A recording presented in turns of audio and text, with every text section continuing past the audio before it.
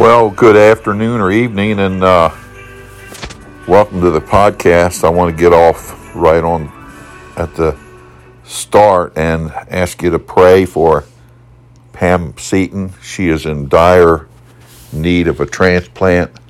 Pray for the doctors as they try to find out why she's bleeding. And please spend some time praying for her. And please spend some time praying for Vacation Bible School. It's going to be a great time. We're trusting the Lord for a great time around His Word. And we hope that we'll see great things. And so pray for those two things tonight. Would you take time, please? Lord, thank you for the day. And we pray for Pam Seaton right now, that you touch her body, give the doctors wisdom there. Lord, we pray for Vacation Bible School. And we pray, Lord, that we would have a great harvest of souls. Thank you for those that are going to be working. Thank you for Brother Kaiser being able to be with us. And Lord, we pray that you would just help us not to think we're just throwing away the rest of the prayer list. We're praying also for those that are listed, that are bereaved in the sickness. But we're focusing on these two tonight, Lord, and on my heart. You laid them on my heart. And so, Lord, help us there. And so we pray that you bless these prayer requests and bless as we look into your word in Jesus' name. Amen. Well, in Genesis 12 and 13, Abraham stumbled on his journey of faith. And we do too, right? And the Bible doesn't encourage us to stumble, but it encourages us when we stumble. Now we see here in Genesis chapter 12, and if you look at verse 12 and verse 10, we see faith receding.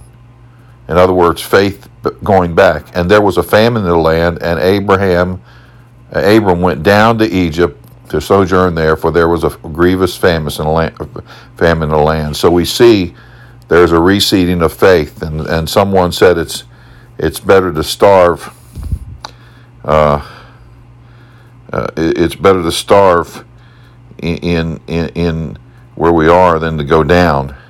And as we look at chapter 13, and we look at verses 3 and 4, the Bible says, and he went on his journeys from the south even to Bethel, unto the place where his tent had been at the beginning, between Bethel and Hai, unto the place of the altar which he had made there at first.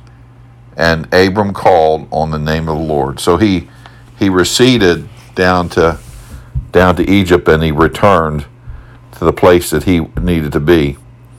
He had the detour down to Egypt, and the famines do come.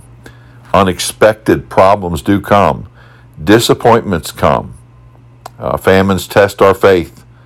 We make the worst possible move, and in highlighting it to Egypt, this will give you a nothing but a heartache. You going down to Egypt, you going back to your old life, will give you nothing but a heartache.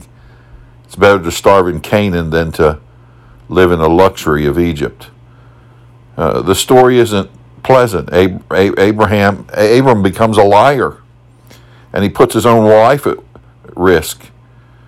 He built a tent and an altar. The tent represents separation. The altar represents devotion.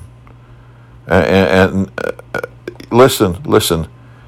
We need to understand that when things get tough, we don't need to cut and run. When things don't go wrong, or difficult times come, we don't need to stop coming to church or reading our Bible or praying or telling others about Christ. We need to keep on keeping on for Jesus. Amen. Thank God he returned to his altar. And folks, we can return to the altar. We can go back to God. We need to ask God to help us and admit, God, I've often stumbled, but thank you for a road back. Thank you for that road back. Amen.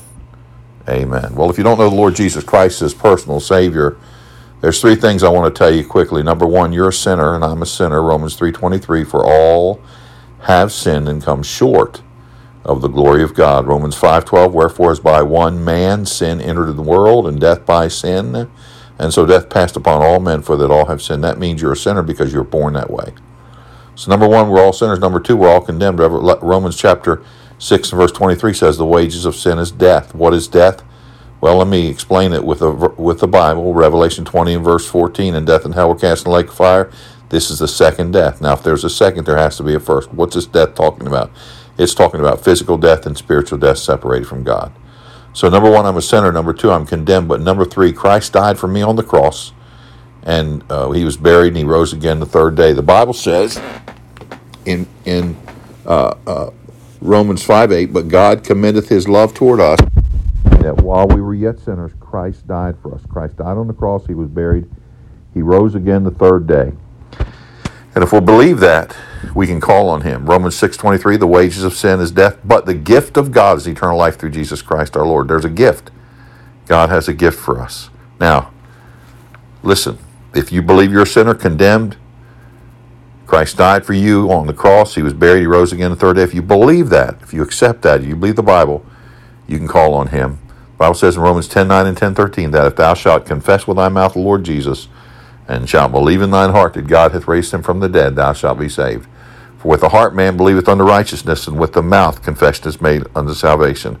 For whosoever shall call upon the name of the Lord shall be saved. You can call on the Lord right there if you believe. Let me give you a prayer, just a guideline. You pray the words in your heart that you want to pray to the Lord, but call on him if you believe. Receive the gift of salvation today. Dear Lord, I know I'm a sinner, and because of that sin, I'm condemned to hell. But you died for me on the cross. You were buried. You rose again the third day, I believe. Come into my heart and save me in Jesus' name. Amen. Amen. If you prayed and you called on the Lord, believe him, get with us so we can help you with the next steps. Now, listen, looking forward to seeing you tomorrow night in church. Teens are going out, passing out door knockers. We'll be in church. We're going to look at temperance. Finish out the fruits of the Spirit, and some more messages coming on He That Is Spiritual. You stay tuned in and be there tomorrow night, and let's pray for each other. Father, thank you for the time you've given us, and bless our evening in Jesus' name. Amen. God bless you, and have a good evening.